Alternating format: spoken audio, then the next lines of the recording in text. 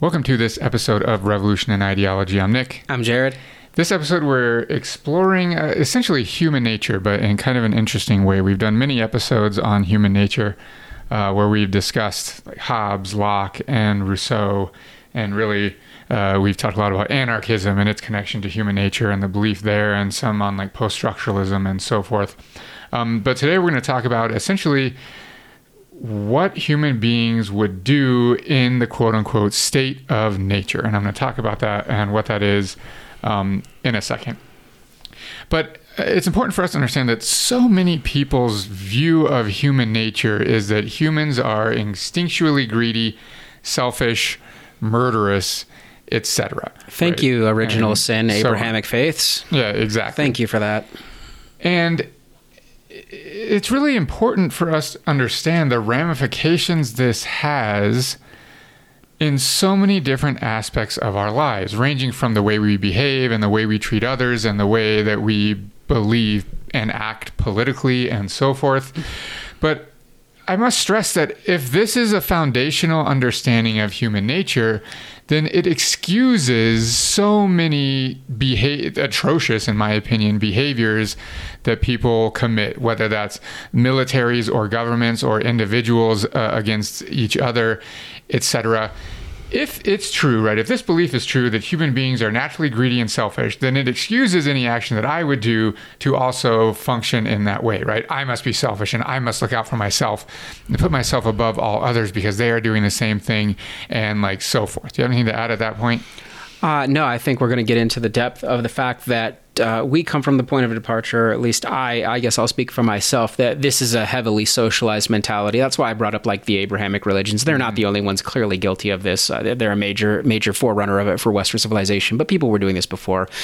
Mythologies of ancient cultures, I mean, like the storytellers, all of this is socialized into us. Yeah. We have clear and present evidence that anthropologists and archaeologists have presented to us over and over again that humans weren't always this way. Right.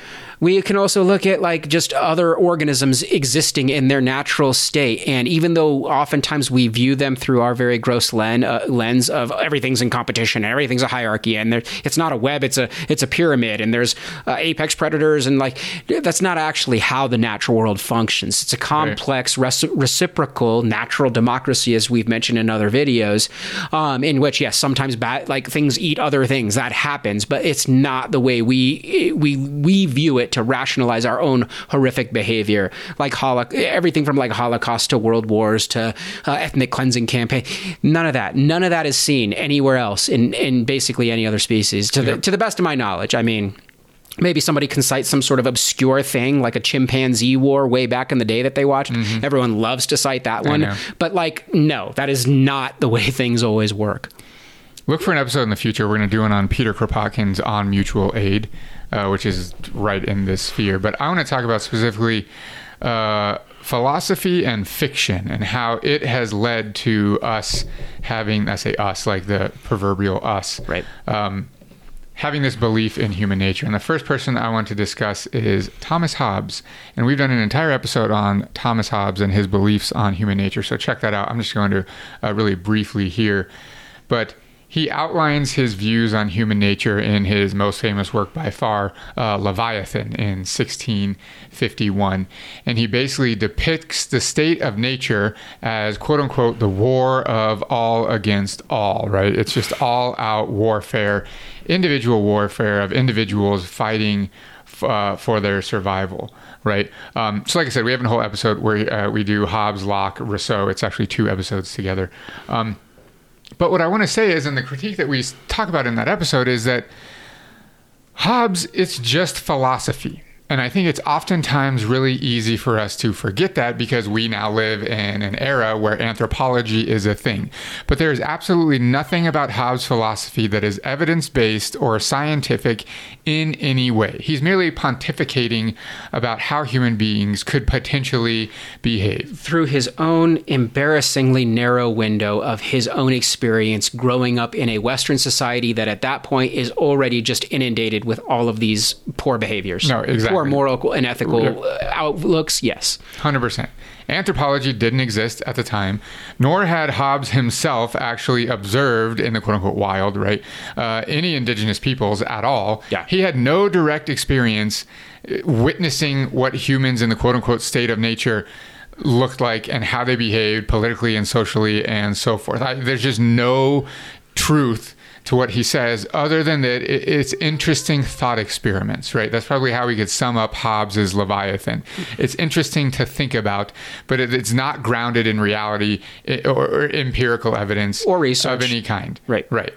Yet this does not stop many, if not most, Westerners to taking Hobbes' view of human nature as fact, and they organize their political and social beliefs and behaviors around this quote-unquote truth that human beings are greedy and selfish, and that without, Hobbes' Leviathan, right, is talking about government, the Commonwealth. Without the Commonwealth, without a government to protect us from each other, essentially it would be all-out chaos. Well, Hobbes' ideas are not based on fact of any kind. Right. Even our buddy Thomas Paine, who we really like on this channel, and we made a mostly celebratory episode of him, even at the beginning of his treatise Common Sense, basically says, like, there at least needs to be some sort of government to protect us from our wickedness. I'm misquoting it here because I don't have it in front of me, but essentially, like, that's part of the preface. Like, look, I don't want it. I'm not a fan of it, but, like, we need something, right? It might. He goes on to say why it's not England's, but yes, like, that's yeah. So okay, that's the philosophy part. That's it. Short on there. We could go on forever, and we actually have in our other episode, so check that one out. The next I want to bring up is fiction, and we're going to talk about The Lord of the Flies. Hobbes is not the only person that's at fault for this selfish view of human nature being ingrained into each and every one of us in the West, because in addition to Hobbes and many other philosophers, so many works of fiction have been written as well, and probably the most prominent one is William Golding's Nobel Prize-winning 1954 novel, The Lord of the Flies. We don't even need to go into detail on the plot of this book, because it's such an ingrained part of the Western ethos that every single person listening to this podcast, if you went to grade school in the West, you have read this book, or at least were supposed to read it. I know that I did for sure, right? We read it, we do book reports on it, presentations and character analyses, and like, what is this, the plot, etc., right? This is a key part of the curriculum in the West, is this British novel. In really, really short, some British boys in this story are stranded on an island, and essentially chaos kind of ensues. By the time they're rescued, 3 of them have died, and the others have descended into, I guess, what could be described as like extreme tribalism. They're basically quote unquote savages at that time. They're warring with each other and so forth. Do you have anything to add on that? Well, in the counterexample, I think, honestly, socialization matters. These are British boys, and the real-life example are not Western. No, 100%. Yep, and that's what we're about to get to. In fact, Golding, the author of Lord of the Flies, is quoted as saying that he wrote the book to depict how children would actually behave if they were stranded on an island.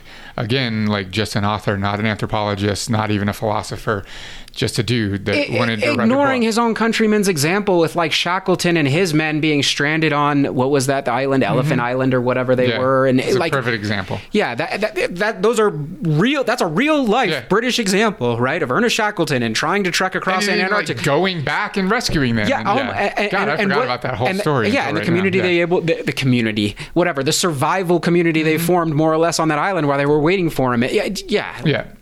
Anyway, I forgot about that. I forgot about Shackleton. That's an excellent example. But the whole reason we're doing this whole episode is because we want to talk about another real world example that flies in the face of both Hobbes and Golding and The Lord of the Flies and Leviathan and etc.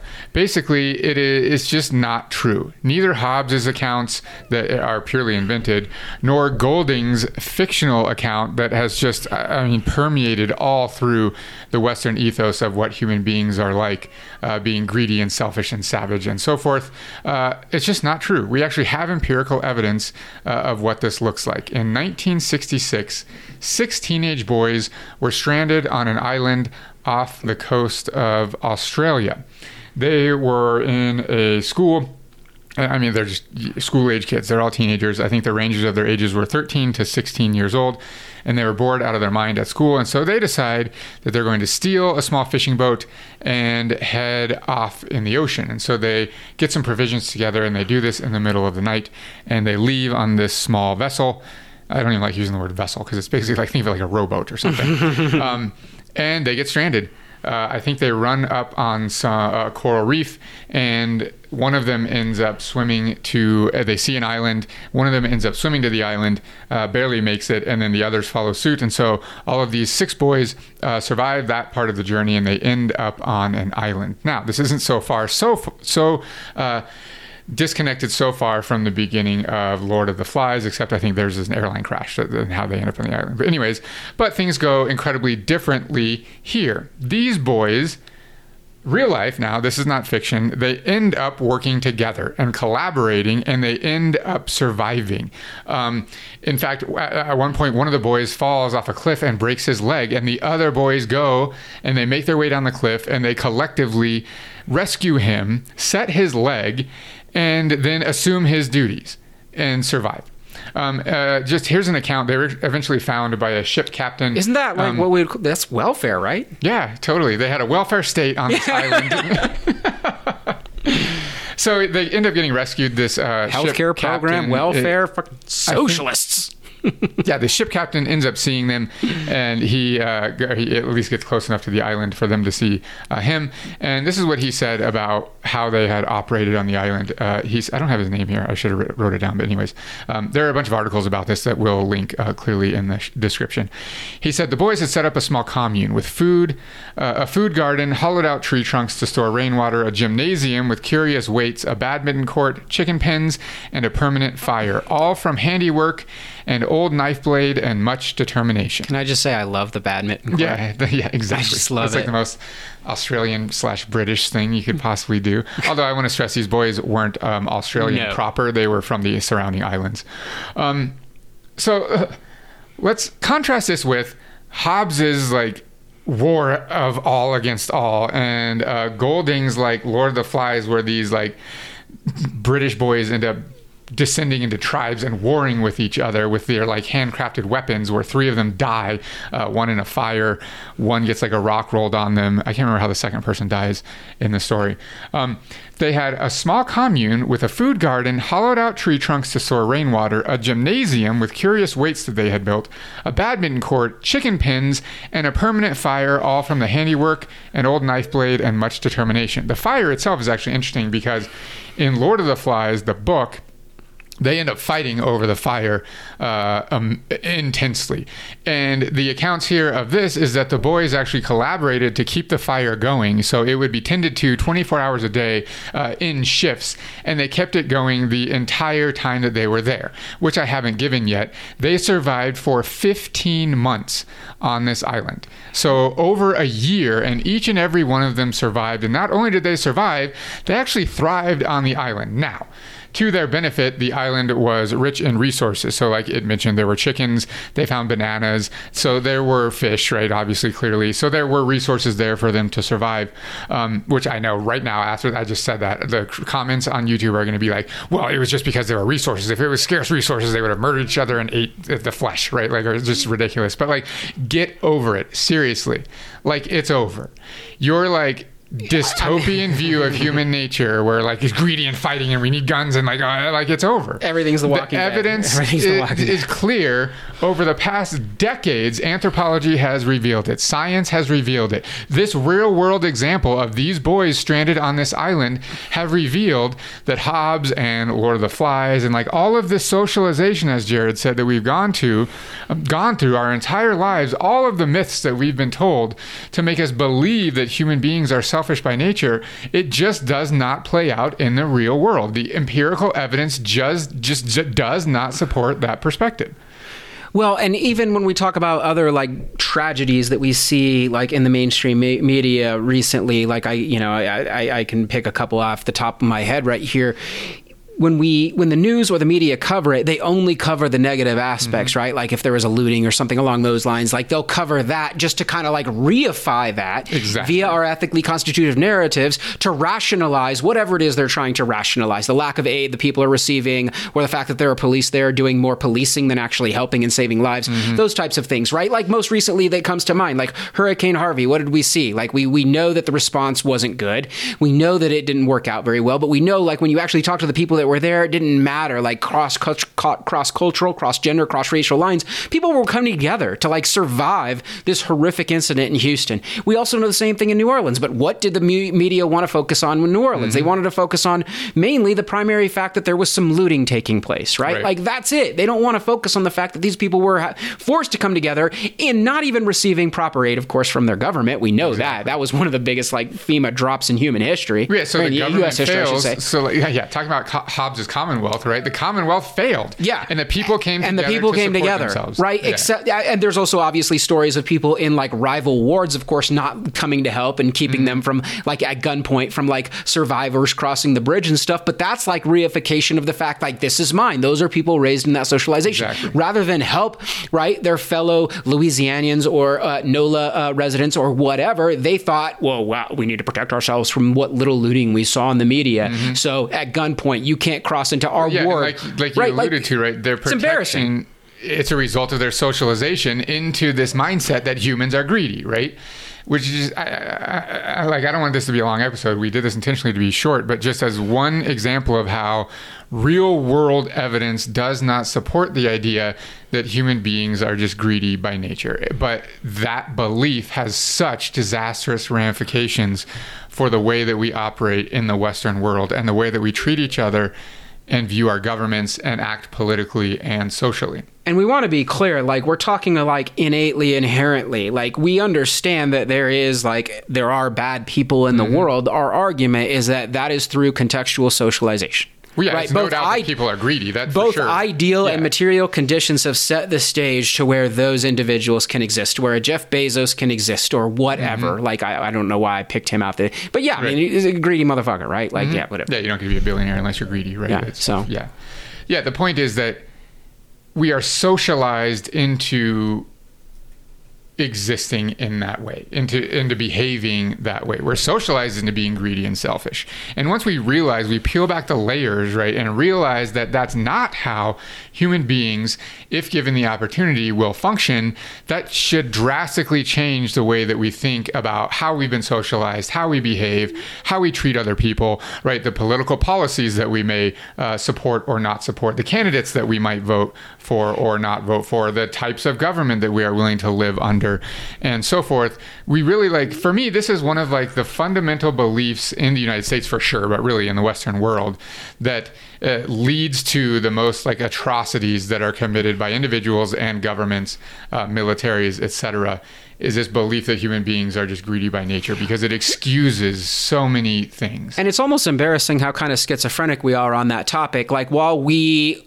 are insinuating that the greed and whatnot is a negative trait by needing to have constant enforcement or impose our views or political ideas on other people because they're not smart enough, and if we don't do that, they're going to either ruin something or take something from us, like these types of things. Like, we're always looking to protect or defend or whatever mine, right? Whatever is mine, because this is supposedly a negative thing, and if I'm not doing it, somebody else is going to do it. But at the same time, we're talking out of the other side, and this is where the schizophrenic piece comes out. Talking out of the other side of our mouths, those are the traits that we actually admire, right? That's why we're watching rich people's homes on MTV Cribs, or worshiping Kardashians, or electing people because of their perceived business acumen, which is obviously an embarrassing joke at this point. But those are the things that we are so we actually we're talking out of both sides of our mouths. Right. There needs to be somebody to check greed or violence or whatever on one hand, but we also admire greed and violence on the other. You watch The Wolf of Wall Street, it's a cautionary tale. Nobody sees it as a cautionary tale. They're taking the parts they want from it, right? Yeah, exactly. That's an excellent point. Right. So, this is one example of real world evidence, a real story of how human beings, when put in certain situations, are collaborative, will do what they need to survive together, and that we are socialized into thinking in terms of greed and protection and property, private property, and so forth. If you're curious, much of the accounts of this event, these boys being stranded, comes from a book by an author, Rutger Bregman, and it's titled Humankind, A Hopeful History. We'll link to that as well. He interviewed the captain that rescued them and one of the boys that survived, who's still alive from this event. And so he interviews both of them and their accounts and what happened.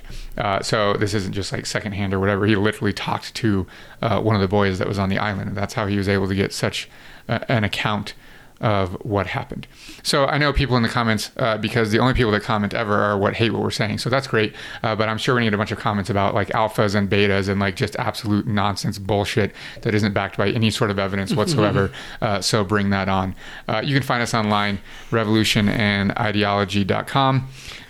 We're on Twitter at Rev and Ideology.